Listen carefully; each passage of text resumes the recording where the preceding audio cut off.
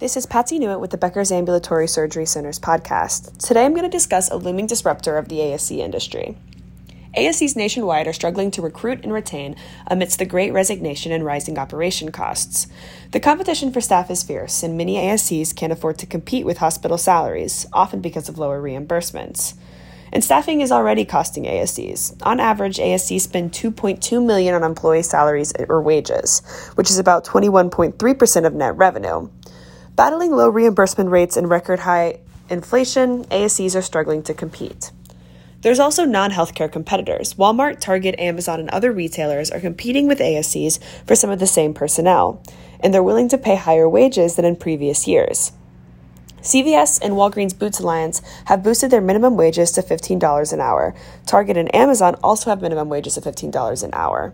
This means that office staff, candidates, and sometimes nurses can receive higher pay for entry-level jobs outside of healthcare. To mitigate these shortages, many ASC leaders are investing in people over service lines or technology. Some ASCs have started offering $5,000 sign-on bonuses for administrators. Others hope that flexible scheduling and workplace culture will draw candidates.